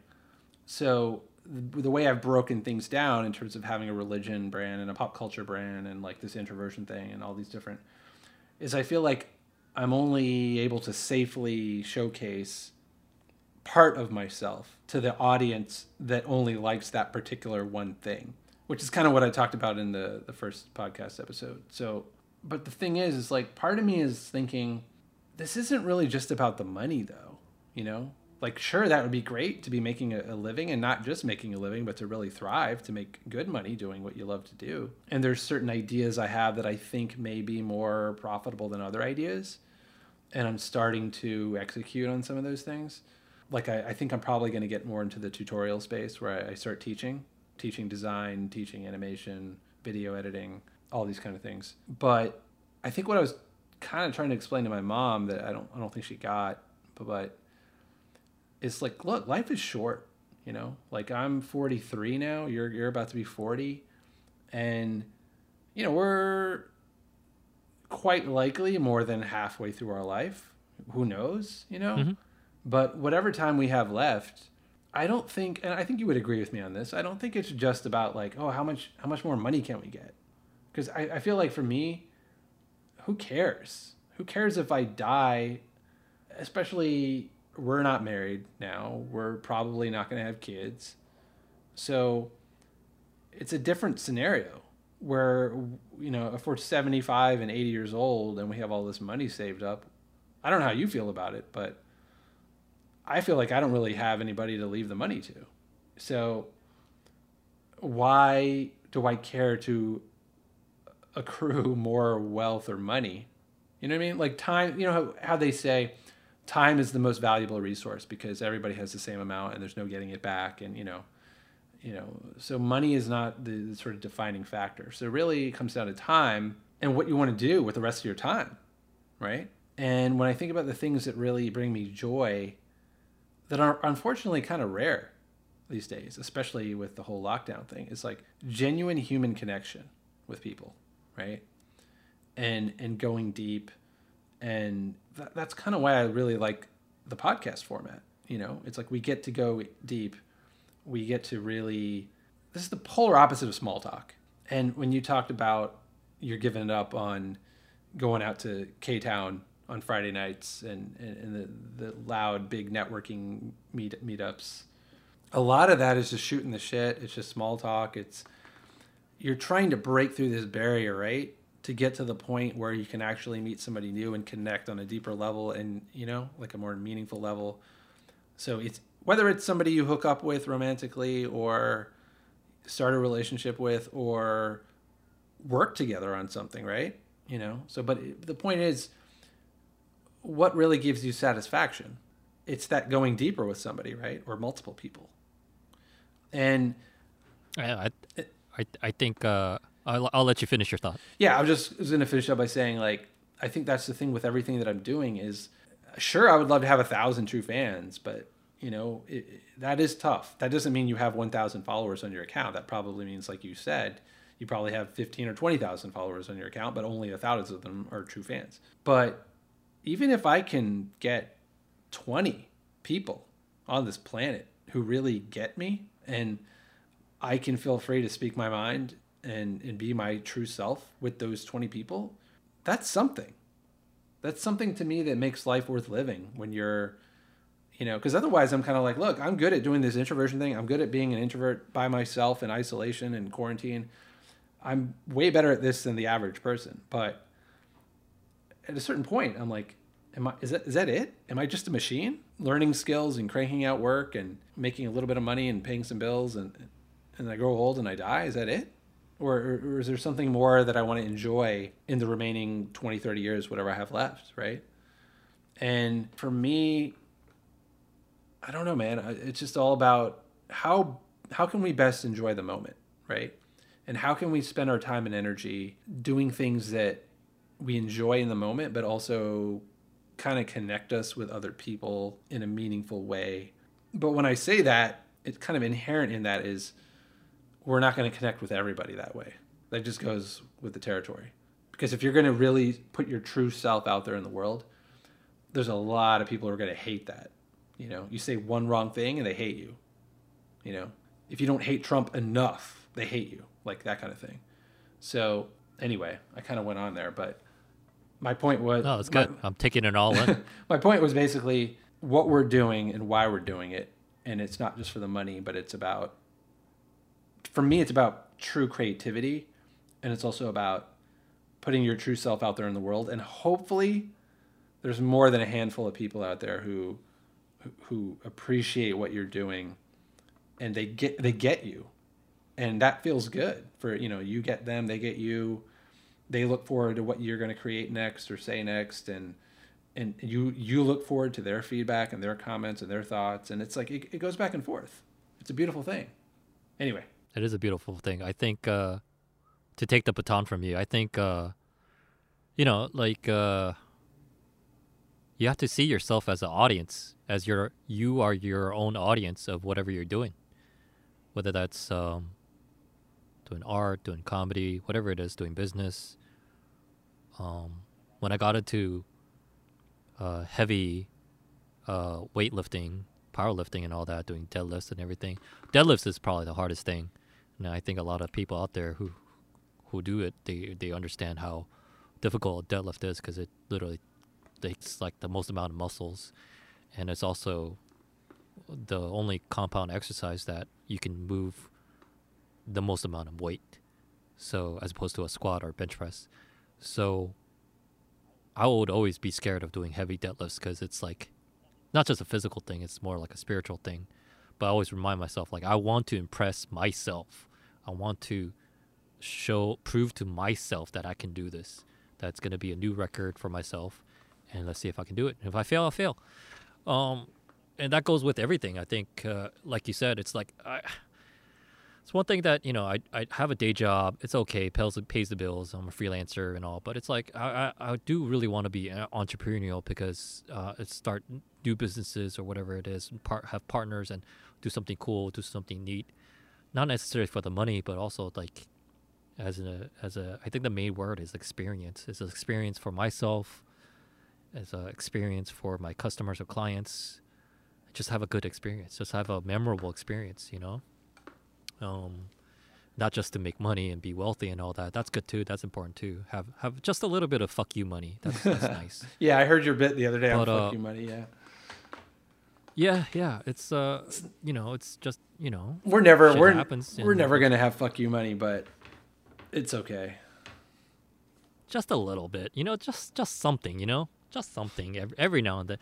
Not to be like on the offensive to start shit, but on defensive on if someone is I've actually very remotely had to tell my clients is like, you gotta be open to having a lawsuit on your hands here. If you do need a lawyer, I'll make some calls and find you the best one.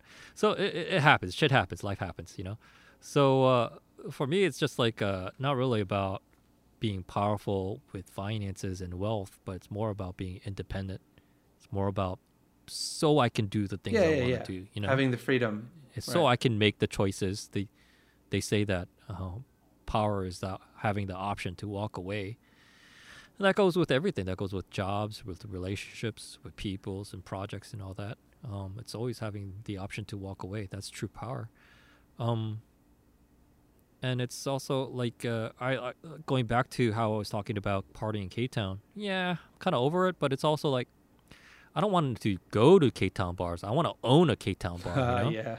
It's like Right. I would rather be involved with like there are some Well, you can places just- both in New you York can and just LA. kick back and let it come to you. You don't have to. It's like it's kind of a different thing where I'm like I'm involved with creating and sustaining an environment that people just can have parties in, and every place like because I would talk to K-Town regulars and I would just love hearing their experience about that place or that staff, that bartender, whatever it is, or some drama, some juicy gossip, whatever it is, or just like curious about who these K-Town restaurant, bar, karaoke place owners are and what they're like.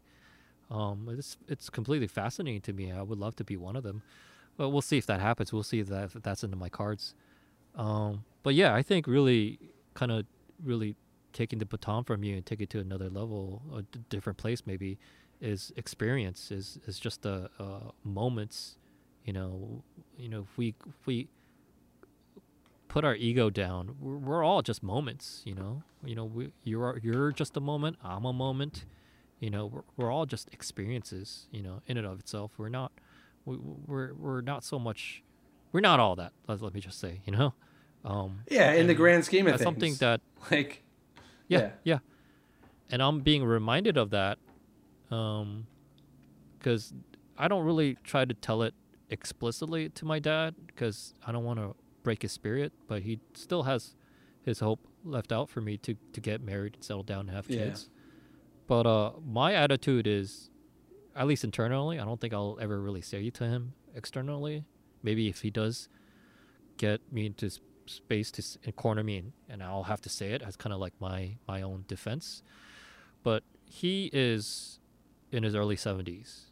And I tell him, look, how many good years do you think you have left? You could live to 100, but how many good years do you think you have left? Maybe till 80, maybe till 85.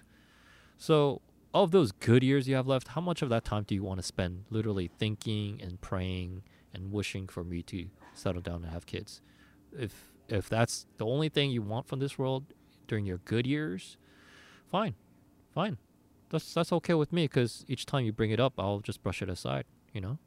Are you basically getting it? There's a more fruitful, joyful way he could choose to spend his years instead of that. Yeah, he could pick up new hobbies or pick up old hobbies, whatever he wants to do. Yeah. And I'll be there to help him out and to kind of be there for him because it's almost like part of my journey, part of my experience, part of my obligation, kind of, sort of, but also have fun. I have fun hanging out with him a little bit.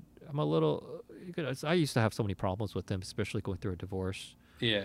And but it's like I'm a little bit calmer now with him, but it's still there. It's still a huge pet peeve of mine when he brings up marriage and divorce and kids and settling down and all that.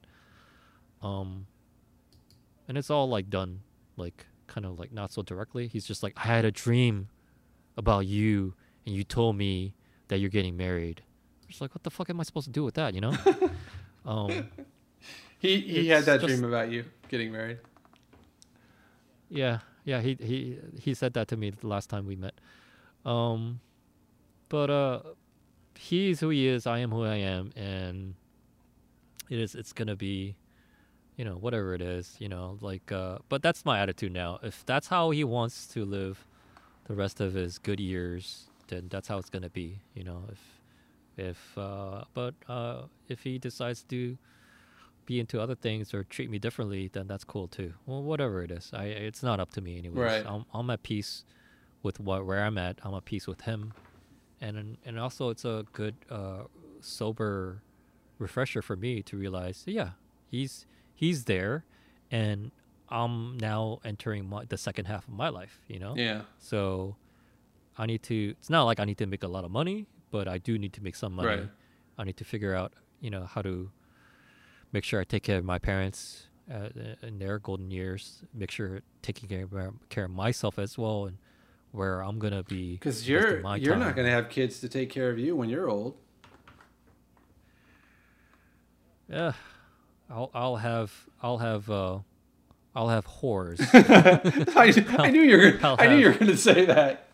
I was wondering if you were going to say that. You saw that coming a mile away. I figured you were either going to say that or robots, but for some reason, I was thinking robots in my head. But concubines? That's the word I was thinking of. Concubines. I'll have whores who live with me. Concubines. Well, you better make some fuck you money between now and then. Yeah, exactly. Which I learned from the Bible. Thank you, God. Biblical view of King Solomon had a lot of concubines. Yeah, the biblical view of marriage. Never fails. Get some concubines. Yeah. Just got to open up the good book. Yeah, exactly. The Old Testament. I was thinking about how I think I was like just shit talking on one of my solo episodes how it's a good time to start a cult right now. Oh yeah. I think dude, that's a great idea. Everyone's just gonna become primal anyways, yeah. Especially in crazy times like this. So start your own cult, have a compound like David Koresh, and be the leader. And you and like 4 of your best buddies can like have 100 concubines, and just like have a cult, have a harem. And the girls are just dude. There's gonna be course hierarchy within them. Oh yeah, dude. Did you see that series on Hulu that came out like last year? I think it's called. Something Escaping Religions or something like that. There was like hour-long documentary episodes that each featured a different cult. Do you know about that? Did you? I think I have a vague recognition, but I don't think. Yeah. I've been on and off with Hulu, so I don't think it was Hulu. Well, something similar. Well, maybe it was David Koresh on Netflix. No, this was like a very specific documentary. Well, like the first episode, which was probably the one most people were talking about. It was I forget the name of the cult, but it was like that Roman numeral cult or something like that.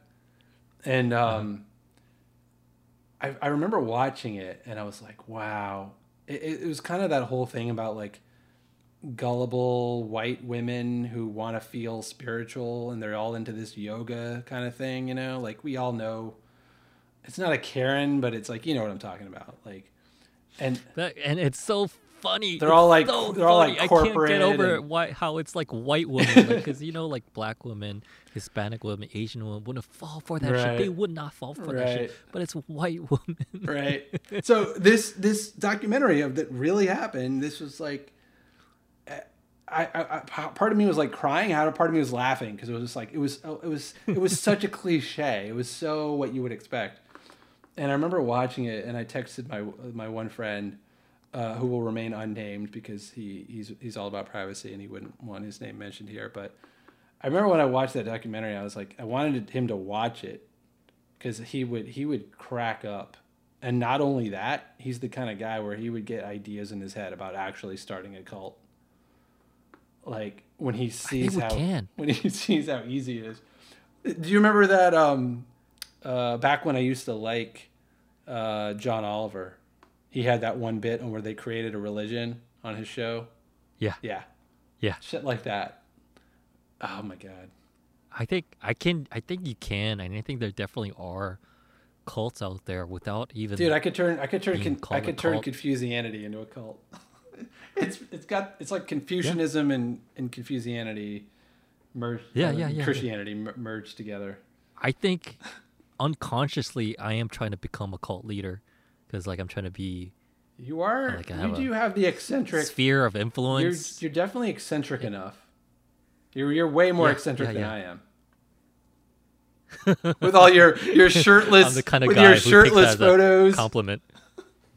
your shirtless posed photos. And you know what on it is? Instagram. There's the voice. When I do those things, and people hit me up. They're like, "Are you okay? What's this is put a shirt on or whatever." Right.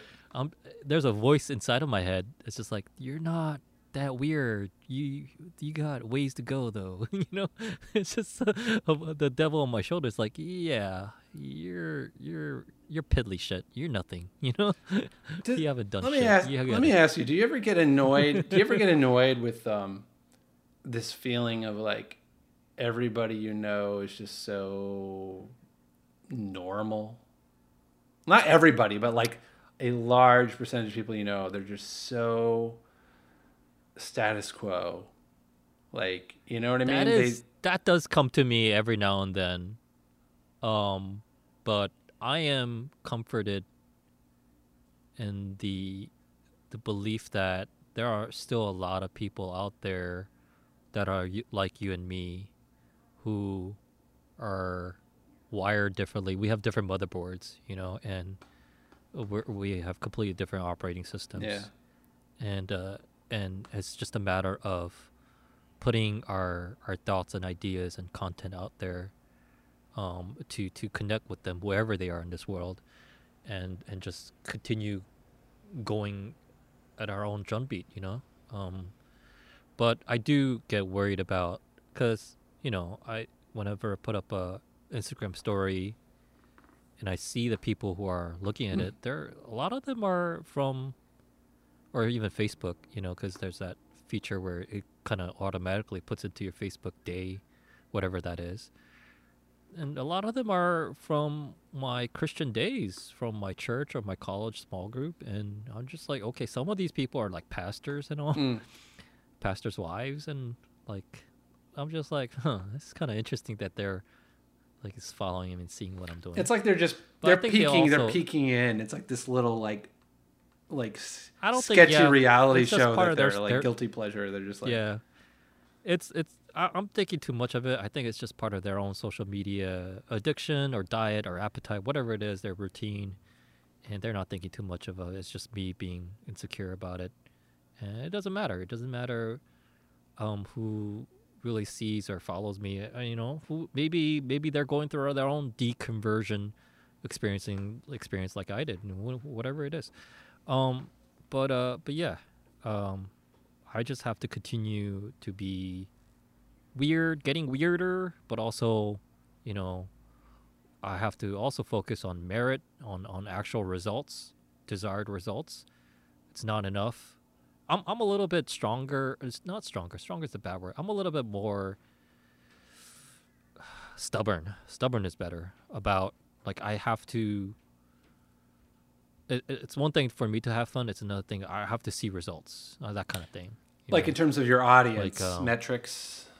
Yeah, more so than you. I'm not at peace that you know, like whether it's the metrics, the results, the numbers, it has to be there. I'm definitely still a numbers guy. So if I'm, you know, once this whole quarantine, this thing kind of calms down and we can go back to normalcy or the new normalcy, whatever it's going to be, and actually hang out with people in real life, podcasting, comedy, these fun projects, then, like, you know, snapping my finger, you know, let's go, you know, it has to be there. Things have to progress quantifiably, you know, like whether it's like, okay, I've been doing open mics, then now I'm gonna do like small shows, actual shows with like the audience are not actual other open micers or other comics. They're actually people here who bought a beer to be a part of the show and to see what kind of jokes you have, or I'm having a podcast and I'm interviewing this up and coming writer who has a book coming out. They have something to promote.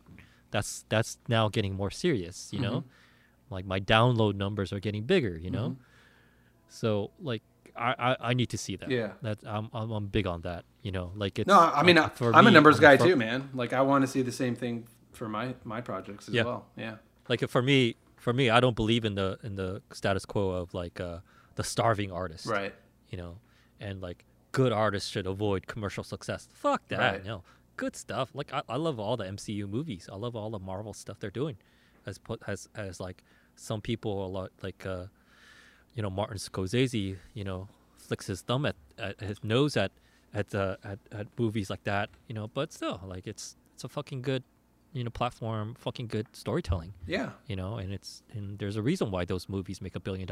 Yeah.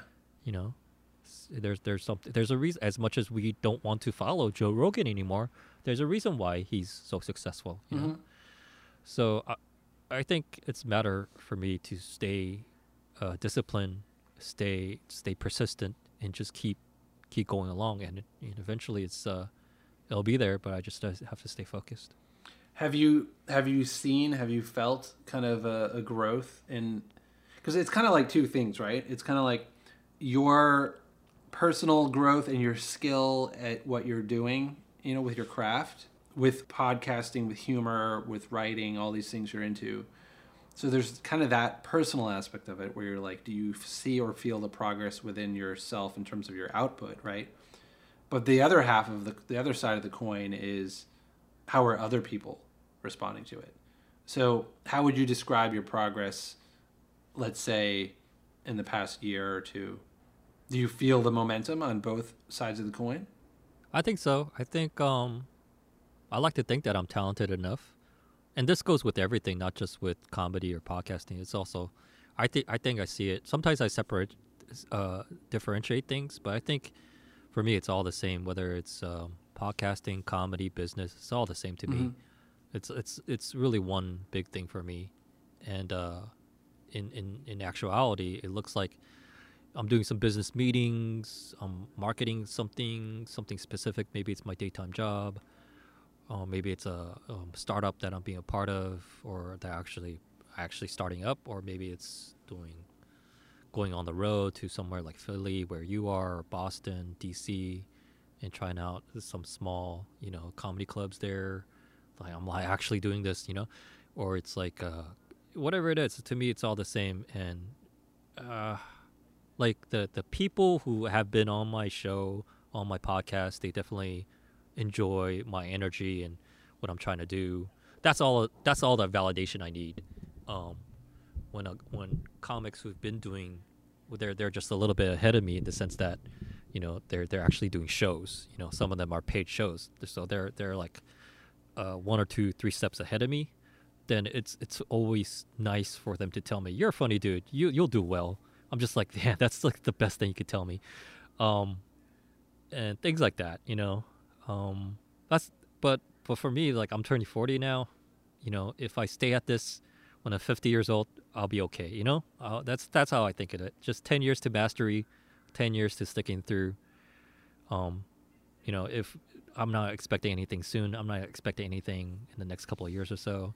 Just hope to, tread water, stay afloat, and be able to pay my bills, be able to pay off my credit cards. That's really all I'm hoping for. I'm just really small stuff here, just really focusing on the work, doing the work, also having fun with it, not try to go too crazy about it, and have meaningful experiences, meaningful friendships along the way. Yeah, that sounds cool. Sounds like you're moving forward positively and you're not hung up with like disappointments along the way, or like if the metrics aren't measuring up to what you would hope for, you're not letting that stop you or slow you down. You just kind of keep pressing forward. Yeah, disappointments and just like kind of like dark periods are just, they're not special to me. They're not. It happens, but just have to like roll with it, keep going with it.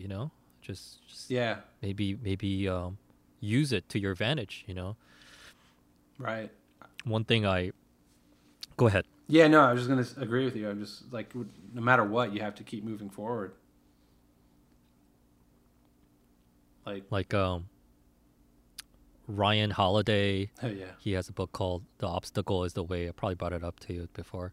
But yeah, the lessons of that book is just the title itself is the best lesson. The obstacle is the Yeah. way. Don't try to avoid obstacles or difficulties. Actually try to work right through them. Make that obstacle the thing that you're like. For me, if I'm gonna talk about, like, I have a huge problem with routine and discipline and laziness and all that. So it's like, okay, let's really focus on this. And actually, I'm gonna start.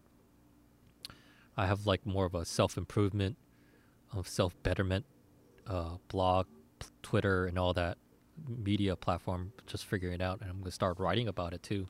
Just really just talking openly about my weaknesses, my failures, my own disappointments, and really just using that to my advantage to propel me to what I'm trying to do. Yeah.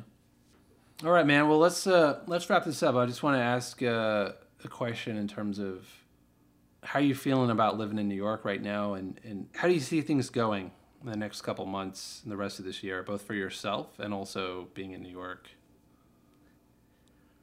I don't want to create more unnecessary problems for myself. So opening up that can of worms is like, should I leave New York City and go somewhere else? Like, no, I don't like that idea for multiple reasons. I think the main thing is I have goals that I want to accomplish in this whole quarantine, and New York City being like the epicenter in the U.S. for this virus and all. It's like it doesn't change anything for me. If anything, like people leaving New York, people being scared of New York, that's probably a plus for me. Hopefully the rents will go down. But yeah, that's a possibility. yeah, actually, for me it's like, yeah, totally. So yeah, I'm actually hoping that my living situation is slightly up in the air in the sense that there's a small but good chance that I might be able to rent this house that I'm living in. I'm sharing it with another guy, and he's leaving. I'm his sublet. I rent from him, but he's leaving, so I'm trying to get in direct contact with the landlord and lease the place directly from him, so I can just find roommates and they'll be under me. That just is like pretty much one step from owning a place in here in New York City. If you're just the only tenant on the lease, then that means like it's harder to be kicked out. And so if that happens, cool.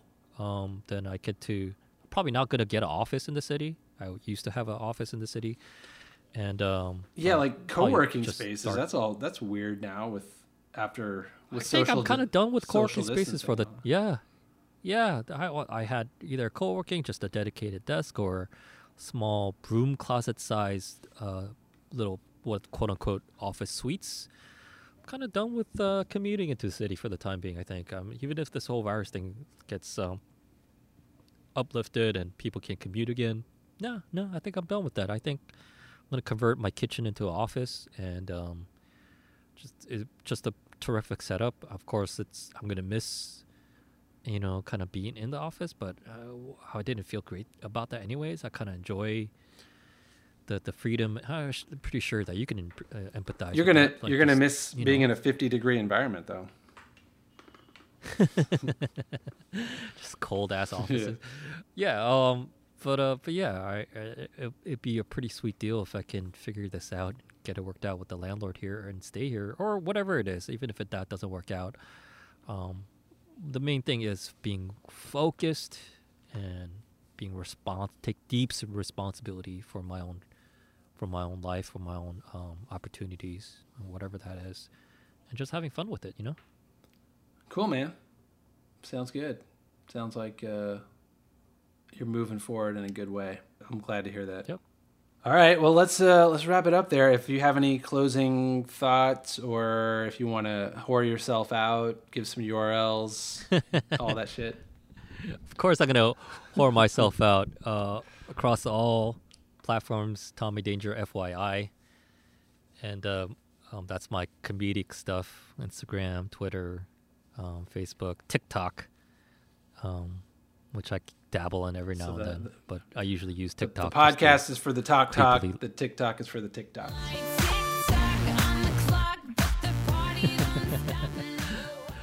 And then I have a new Twitter/blog that I'm trying to get up and running. But at least the Twitter is up. It's Danger Bear 9001. It's more for like, you like that, don't you? Danger Bear BEAR, the animal bear. Danger Bear 9001. Where did the And, 9001 come from? 9001. Remember Dragon Ball Z and when the first time Vegeta met Goku? No, I his won't. power level is over 9,000, so that's 9001. Oh, I think I've I heard about that. I needed a meme. number. Yeah. I just needed a number because Danger Bear was taken. Right. So I was like, yeah, 9001. So yeah, I kind of like the meaning of that too. So there's that. And I'm gonna start a Medium blog, on that as well too. Oh, nice. To start going deep dive into like personal kind of. It's just kind of like in the spirit of everything we talked about just now. Yeah, man. I started posting a couple essays on Medium. I think I've made like 20 cents already. So Wait, you get paid on that? How do you get paid? yeah, you get paid. You sign up for their partner program, and the more people who read your articles and clap and like, the more you actually make money. But if Dude, I want to make 20 cents. yeah, dude, by the time you get in there, I probably will have already made 37 cents. So you'll have to catch up. You'll be behind, but but yeah, it's cool. We've talked about it before. You enjoy writing more than I do, but it's something I'm starting to get a little bit into. I think there's a certain sense of satisfaction when I write an essay and I feel good enough about it where it's like, yeah, I like it. It's good. And then I put it out there. It's like, and then people read it. Yeah, It's good. It's a good feeling.